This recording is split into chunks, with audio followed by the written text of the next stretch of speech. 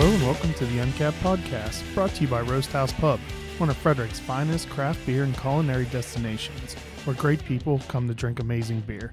Visit them to track their taps and menu at roasthousepub.com or download the digital Pour app to track what's on tap. Hello, this is episode 105, take 3 of the Uncapped Podcast. I'm your host, Chris Sands. This time I have pressed record. I have put in a card that is large enough to hold this interview. We can do it. And we may be able to make this to completion this time. Teamwork. Right now we are sitting in the Flying Dog Tap Room, enjoying some delicious Cujo on Nitro, which is what we are going to be talking about. Not specifically on Nitro, but Cujo in general. To my right is sitting Drew Baluch, one of Flying Dog's lead brewers and part of the team that brewed Cujo this year. To my left is Chris Vigilante, the founder and CEO of Vigilante Coffee Company, and we're a roastery. Okay, so you do it all. You take the beans from beginning to end, except for the growing part. Well, we don't of it. farm them, yeah. Okay. Yeah. And, I may as well go through this shtick for the third time for the benefit of the listeners.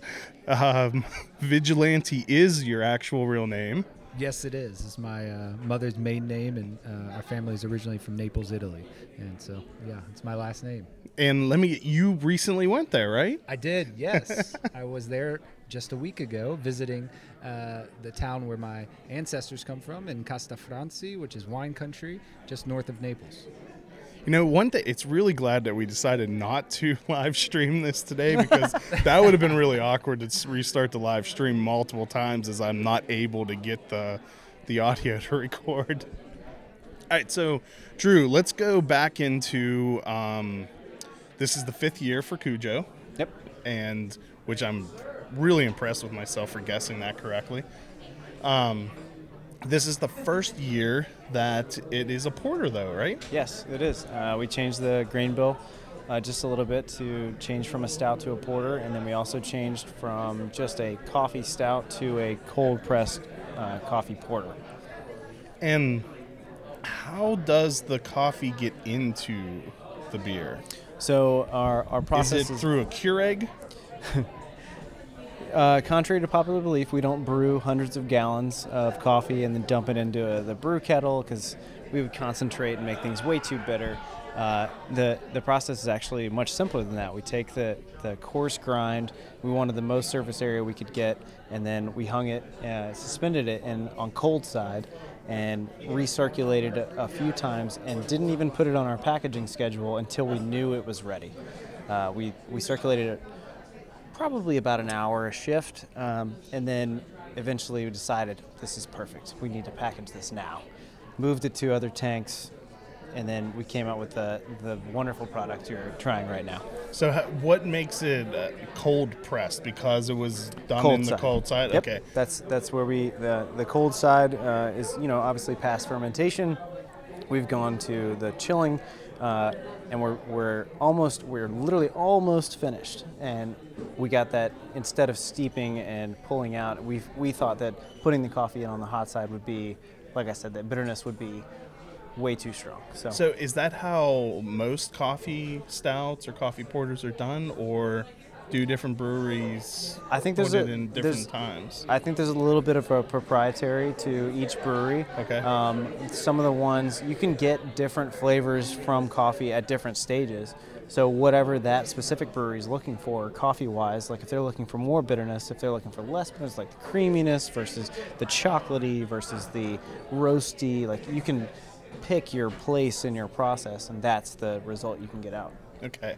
And I think it was on our first take, you gave a nice description of the differences between a stout and a porter, or at least one of the things. Can you run through that again? Yeah, so I can't speak too heavily on stouts and porters. Not definitively. Right, because it's a very debated topic. And at least the cool factoid that you gave us. Yeah, so a lot of stouts, because of the groundwater in Ireland, it's so hard, it created the perfect pH for stouts to come out. And porters are brewed similar malt bill, but not exactly the same.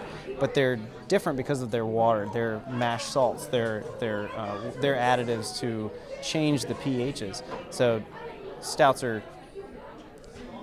is the word for the beer because it was their alcoholic drink. That was their stout, the word. But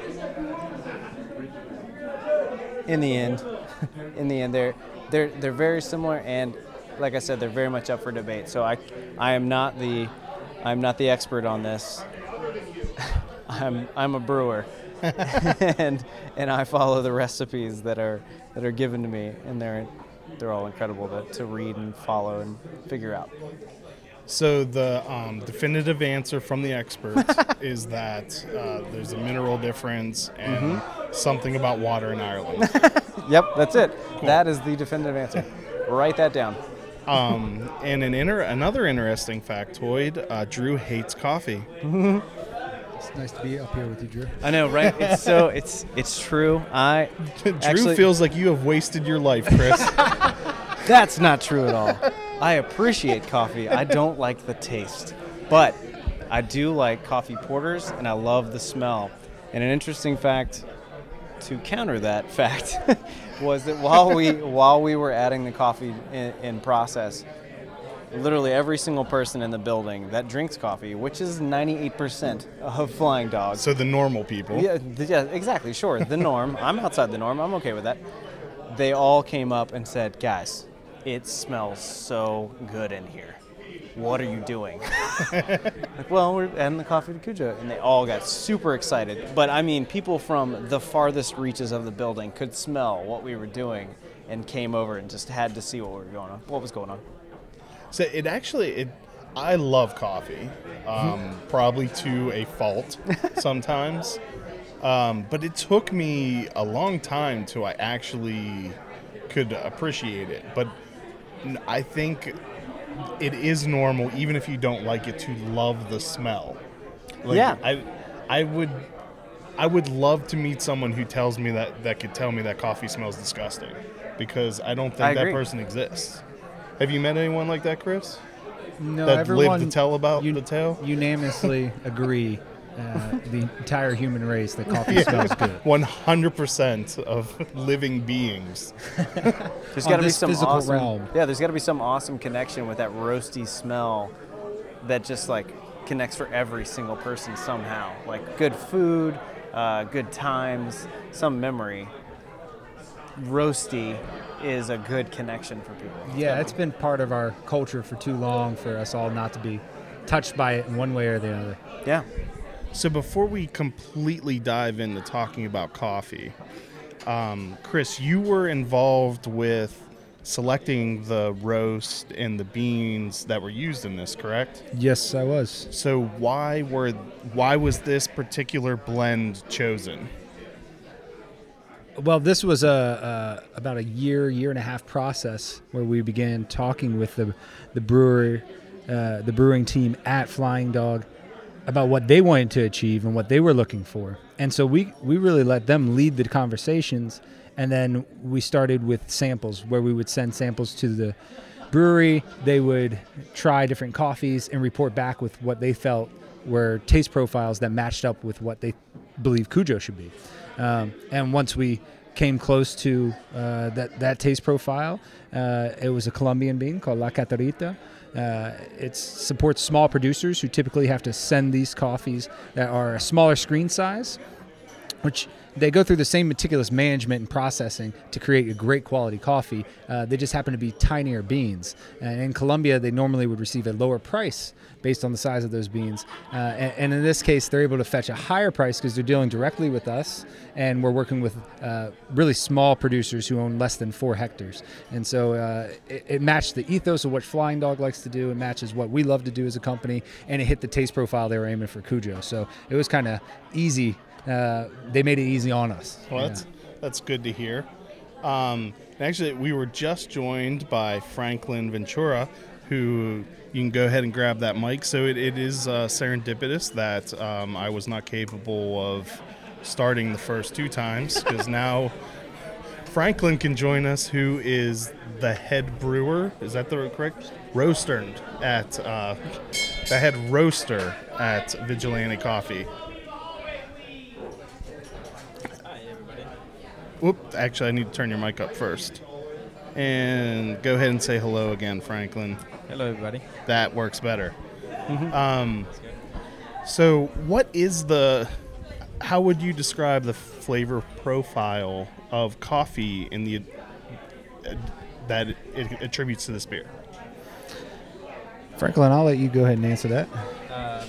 In terms of beer, I'm not very knowledgeable in beers, but I'd say this is the first beer that I ever tried that is very balanced in flavor. It's not too sweet, too thick, and it has enough coffee flavor to it that is not overwhelming, and it's just very pleasant to drink. Yeah, they're kind of harmoniously tied together Yeah. in this beer. So, like you said, it doesn't lend itself too acidic, too chocolate forward. It just seems like they hit it right on. Actually, so Drew, a question for you: would this beer have coffee notes without the addition of the coffee? Would the malt bill have attributed some subtle coffee notes to it, or? There would be something that could probably be perceived as a coffee note, just from bitterness from roasted malts. But the addition, Not to this extent, right? Yes, the addition, obviously you taste it and it's coffee. You're like, Yeah, there's this the is smell, great. the Like, aroma, and yes, the yes, taste. You know that there's coffee in there. yes, and then like we talked about previously, the slight differences between the regular CO2 carbed version versus the nitro. There are multiple facets that come out, both coffee forward, that are fantastic. I mean, you hit it on the head. I think I'm patting myself on the back, but I think we hit it on the nose with the balance. I really wanted to, even though like we talked about, I don't like coffee, but we really. Even though I hate that swill, I really wanted the taste of coffee in there. This beer was very well executed in terms of flavor. So to catch you up, Franklin, Drew believes that you waste your time throughout the day and that coffee does not taste good. So actually, by flavor profile, I meant like the flavor profile of the coffee itself, not the beer. Like Of La Catarita. Yeah. What is its defining flavor profile? It's If you were to drink just the coffee. Yeah, it's chocolate forward. It has low acidity. It has a medium body. Some nuts, but not. It's very subtle, so it's not very nutty as, let's say, a Brazilian coffee. So it's chocolate forward, low acidity, medium body. A little bit of cherry tones. Yeah, cherry in that tones. coffee. Yeah. Very drinkable cup. And, Catarita comes from the varietal Caturra, and we call it Little Catarita, Little Caturra, because it's those tiny beans that I was telling you about. Am I correct that the actual coffee is available here now too? Or Yeah. am I making that up? No, Flying Dog has our Okay, that's what coffee I thought. both on tap as well as in the hot brew, but I think that's just for the employees. Okay. But they have our cold brew on tap here in the tap room. Okay, awesome. I need to get some of that too. We do have bags of Vigilante in the back, and the graveyard crew drinks that. Like it's Except for like you. it's crack. Yeah. Well, I mean, I'm not on graveyard, so. All right, so I want to take a quick break to thank the sponsors that make the Uncapped Podcast possible, and then we're going to dig into coffee itself because I love coffee, but Drew doesn't. A huge thank you to our presenting sponsor, Roast House Pub, which is located at 5700 Urbana Pike in Frederick, Maryland. If you have listened to this podcast before, you have definitely heard me go on and on about the beer dinners that Chef Nico creates. Simply put, they are amazing. But Roast House Pub has much more to offer. Their friendly staff is knowledgeable about beer and will help you choose from among the 20 beers they have on tap. In addition to the awesome beer selection, the food is always amazing. Make sure to follow them on Facebook and check their website at www.roasthousepub.com to keep up to date on their constant stream of events. All right, Chris and Franklin. Actually, why don't we just start from the beginning of the process of coffee, growing the bean to how you choose what you're going to select, to roasting, to actually turning it into coffee. Whoever wants to tell that story, and go. Yeah. You start with the green beans, and I go for the roasting. That sounds good. So my main job is green bean buying at Vigilante Coffee, and so what that means is I travel around the world and I purchase coffee beans directly from craftsman farmers throughout the globe, so from Colombia to Kenya to Indonesia, from the Hawaiian Islands to Guatemala. And what I'm looking for when I get to origin is similar to what I think Flying Dog probably look for when they're looking for a roastery to collaborate with Cujo on. Do we share similar ideals? Are we creating this product for the love of it, first and foremost? And that craftsman-like nature really shows itself when you get the chance to visit and meet with someone. And so that's why I travel and get to meet with these producers. But in addition to that, I come during the harvest season where I'm able to select the top lots from their farm. So they might grow, 4 different varieties on the farm, and each one is separated into different lots. And perhaps lot number 3 is what hits home for me, and what I think. Oh, we got a dog in here. And what I think would hit well for our menu and for our customers. And I started my sourcing, at least my methodology, is around competition winners. So I find coffee farms that participate in a competition like the Cup of Excellence, which is a world-renowned competition in which the best farms compete to basically have their coffee lots bidded on by roasters like me. So I started my sourcing through these competitions with the mindset that maybe they're growing other lots that aren't $25 per pound. But are also good, right? Like if this guy can grow this, he can probably grow other great stuff. And that was a catalyst for how we began sourcing coffee all over the world, and which led us to La Catarita, is working with producers that were producing award-winning coffees. How long has Vigilante been around? We started officially in 2012. Okay, so decent amount of time. Yeah, we're coming up on our 7th, 8th year, and we opened up our roastery in Hyattsville, Maryland in 2014. So we operated pretty low-key, very humble beginnings through farmers markets, pop-up coffee shops, and roasting out of a friend's basement for the first 2 years. So is that hard to break into? Or can anyone go and is the brewing process an auction? It is when it's at those competitions. Okay, so can anyone go and attend those auctions, or do you typically invited? Okay, or you sometimes you pay to be there, or other times you just find out about it, right? Like if you got cash in your pockets and you want to show up to this town and purchase coffee from the best farmers in there, they're not going to argue with you. They'll try to do business. Yeah. Money talks. Money talks, that's right. When I first went to Colombia, they were like, how are you going to go to Colombia and just buy coffee? I said, well, easy. I'm just going to go to Colombia. I'm going to try to buy coffee. And I'm going to show them some U.S. dollar bills. And hopefully we'll find a great farm. And that's really how we were able to source our coffees, which I believe our coffees start off amazing, and that what me and Frank have the fortunate duty of doing is just highlighting the best attributes of those coffees. We cannot improve them through our roasting process. We can simply just bring them to light. And when it comes to the roasting process, no one is better than Franklin, who, with his help, we achieved 5th place at the U.S. National Roasting Championship in 2017. But I'm going to let him talk about the roasting process and what he likes to do. Well, hold on, I got one more real quick question about buying.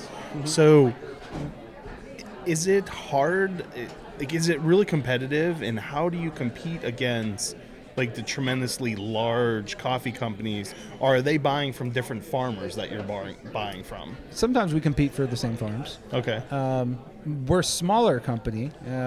We roast roughly around 100 to 150,000 pounds per year. A big roastery, let's say like Counterculture Coffee based out in North Carolina, is roasting at 1 million pounds per year, maybe 2 million. And so we're a little more nimble in that we can buy small specialty lots that are maybe only 100 to 200 pounds and feature those lots, take care of our subscribers, and showcase these coffees in our cafes, because that goes a little bit further for us than, say, a company with 300 employees and multiple, 20 locations. they couldn't even gift that coffee away. So that's what I think we have the leg up on. Sometimes we get beat out for the purchases, but being able to find the really small specialty, unique lots is, I think, what is a blessing being a smaller roaster. So even like this Starbucks or, I don't know, does Dunkin' Donuts roast their own coffee? I believe that they do roast their own coffee. So are they buying from the same types of farms that you're going to, or are they buying from completely different places? Like, are you competing with them, or? It's more like we're buying different grades of coffee. Right? Okay. And one farm... They're probably buying a lower grade, right? One would think. Okay. No, I couldn't say for sure. But at least when we're buying coffees, coffees have a grading system, just like I imagine hops do. And they do. And within that grading system, like, for example, we're waiting on some Kenyan coffees, and AA is the best, AB is the second best, and then it goes to C, E, and so on. Sometimes the coffees that fall into the AB category are superior to the AA. So the grading system in coffee is a bit old school. But the way that we buy coffee, what deems it specialty coffee, is that it has a 10% or fewer defective coffee seeds in the lot that we purchased. So if I buy 1,000 bags, less than 10% of that is going to have, say, defects, broken, chipped, moldy, potential insect damage, things like that. Okay. Which result in poor cup quality when you try the coffee. Okay. So far, we haven't even gotten very far into the process, but it sounds way more complicated than what I would be able to do. So, all right. Chris has purchased the green beans, and then he's given them to you, Franklin. Yeah. What are you going to do with them? So I take that the advantage of that. I know that he already bought some good coffees, great coffees from anywhere, and first thing I do, I have this small roaster where I roast the coffees in different roast levels and times.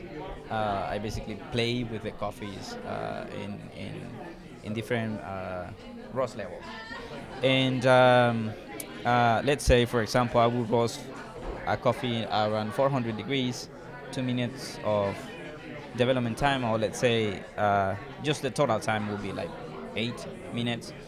Then a coffee that I roast at 410, and the total roast time will be 12 minutes. So that's 2 more minutes or 4 more minutes of total roasting time. So I play with the coffees in that manner, and then the next day I bring them to the cupping table. I analyze the roast levels in a way that the way they look and the way they smell. What aromas am I getting from this coffee? I'm getting like caramel, fruit notes, and after I pour some water in it, hot water, I smell the coffee again, the aromas and fragrances when it's dry, and the aroma, and then I try the coffees, like we call it cupping. And I put those coffees side by side, the different roast levels. And I do this sometimes 3-4 times. The first round is just trying to find what I want to achieve with that coffee. Let's say, for example, a coffee from Central America, Guatemala. That coffee would have caramel notes. We have earthy notes. So if I want to chime those like through the flavor of the coffee and the aromas, I do that first round of roasting, and then if I want to do some adjustments, I do a second round of 3 samples, put it on the table again, try them side by side, and once I have it ready, achieve what I want, achieve the body of that coffee, because I'm looking to, like, if it's a medium body, I want to like make it a more full body. I play with airflow in the machine and things like that. So it just, once I get the good coffee from him, I do testings on the coffees. Yeah, he'll evaluate the green beans, and then we'll trial and error, basically. Yeah. It's like we just keep going until we're like, holy shit, that's good. When we hit that, that's when we're like, all right, stop. That's how we're going to do it. Yeah, but sometimes, we have to do that over the course of a year because the coffee will change as it ages. And so sometimes it'll improve and sometimes it will decline in quality. And when that decline begins to happen, we have to reanalyze the coffee and potentially adjust the flavor profile and the roast levels. So I have a question out of curiosity. So in malting and maltsters, they have when it goes into roasting, into roasted malts, like they lose a certain conversion power for beer, but you pick up a color and a different flavor. There's like a Lovibond scale. Is there something similar in coffee where like a certain level of roast is on a scale where you have like experts? There is? Okay. Yeah, Agtron. Agtron? Yeah, that's what we call it, the Agtron awesome. scale. That's awesome. Mm-hmm. And the different levels of roasting will affect the amount of caffeine in it, correct? That is correct, Mr. Sands. Nice. Yes, the further we roast the coffee, the darker the coffee, the less caffeine inside the bean. Okay. Oh, it goes down. Down. Interesting. It's that's. I was just talking to Justin about it. That's a misunderstanding sometimes. Sometimes the bitter and the darker the coffee is, some people think that's the best quality that I can be drinking right now. And that's I want that coffee because that's gonna wake me up. That has the more caffeine. And it's the opposite. The lighter coffee is the one that has more caffeine. Interesting. So when you're roasting, does both time and temperature change flavor profiles? Yes. If you roast at what is a higher temperature as opposed to a lower temperature? What different flavors does each?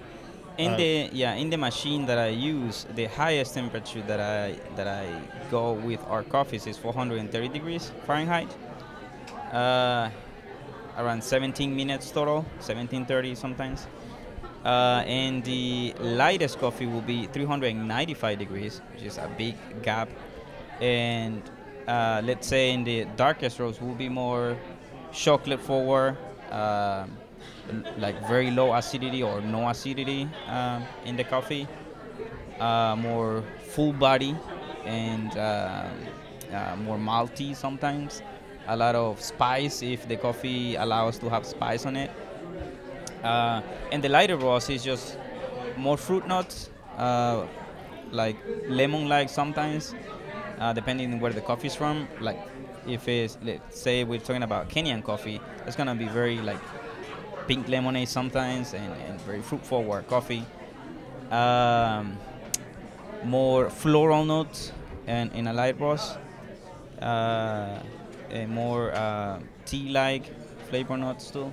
So that now for a dark roast, is it both higher temperature and longer, or is it a lower temperature for a longer amount of time, or a high temperature for a short amount of time, or is it just constantly changing the knobs until you just hit the flavor that you want? In general, will be like more temperature and more time. Because the longer the roast, the more the coffee spends inside of the machine. So the darker it goes, the more the longer time the coffee will be in the machine. Now, I know some roasters will use different types of beans and different roast levels to hit a desired amount of caffeine level. Do you do that, or are you mainly just worried about hitting the flavor, the right flavors? It's more about the quality in the cup and less about the effect caffeine. of. Yeah, I think our coffee's going to get you lifted for sure. Yeah. You're going to feel good and get done what you need to get done. For us, it's all about the quality in the cup and making sure it's an enjoyable experience from the first sip when it's hot to the last sip when it's cool to cold. Now, what does fair trade mean when it comes to coffee? I like to give kind of like a description analogy to explain it. Basically, imagine we have 100 farmers and you want to buy coffee from them. You give them $100 and everybody receives $1, and they group all their beans together and they sell them to you. Okay, so everybody's received a fair price for their coffee, and you've received your coffee knowing that the whole group received a fair price. Direct trade is what has emerged with the specialty coffee third wave, which is what we're all a part of, is the third wave. It simply means treating coffee like a culinary product. And this began in like the mid-2000s. But with the third wave, when we're analyzing, looking or working with a farm, we're looking to weed out as many of the middlemen as humanly possible. So as to pay that farmer as much as we can for the work that they put in. And then in addition, continue to work with export partners throughout the world to help us get that coffee. I've imported my own coffee a few times, and it's a huge pain in the ass. And so it's very difficult for roasters to both juggle a roasting company, cafes, and an importing company. So we do rely on importers, and even when you hear the term direct trade versus fair trade, we're all relying on these guys to help us get the coffee over here for the most part. The main difference between the direct trade and the fair trade is that we're weeding out as many middlemen as possible, and we have transparency. We want to know how much people are getting paid so that our farmers, our producers can sustain what they're doing. They can make a livable wage. That transparency has been missing in coffee for a very long time. Okay. And that's why you have like a huge portion of the coffee producing world living below the poverty line. And so when we sell a cup for $5, while some people balk at that and think that's expensive, we don't think it's quite pricey enough. Because if you were to trace back how that breaks down going back to the farm, it is quite minuscule. And through the direct trade model, we're able to shine more of a light on that, as well as reinvest in our producers, pay them a fair price for the coffees. And it really started from those competitions I was telling you guys about. That's really what highlight who to go directly to. Like you got 100 farmers, but Drew the farmer is growing the best stuff. Showcase. Yeah, I want to showcase Drew's. I don't want you to group it in with everyone else's, and I'll pay you the most money. And that's really what it's about.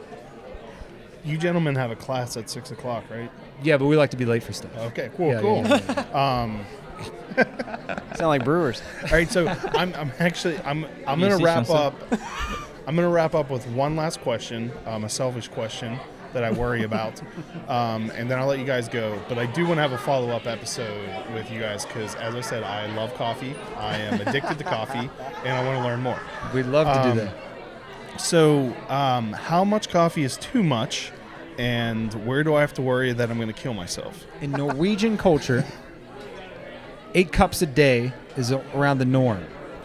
A study was conducted over 50 years. Jesus. And it was proven people that drink 6+ cups of coffee per day, and a lot of these the Danes, the Norwegians, the Nordics, these countries is where most of those studies came forth, live longer with more consumption of caffeine. So around 6 to 8 cups is what you should be aiming for. Okay.